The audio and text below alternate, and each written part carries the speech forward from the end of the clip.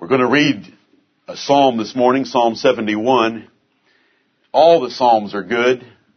Every psalm is different each time you read it. Psalm 71 is precious. I'd like to share just one verse with you early. My mouth shall show forth thy righteousness and thy salvation all the day. For I know not the numbers thereof. No matter how gifted you might be at quantifying things and analyzing things numerically and financially, the psalmist here tells us that his mouth is going to show forth the righteousness and the salvation of God all the day.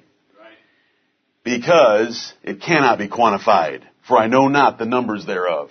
It is too great.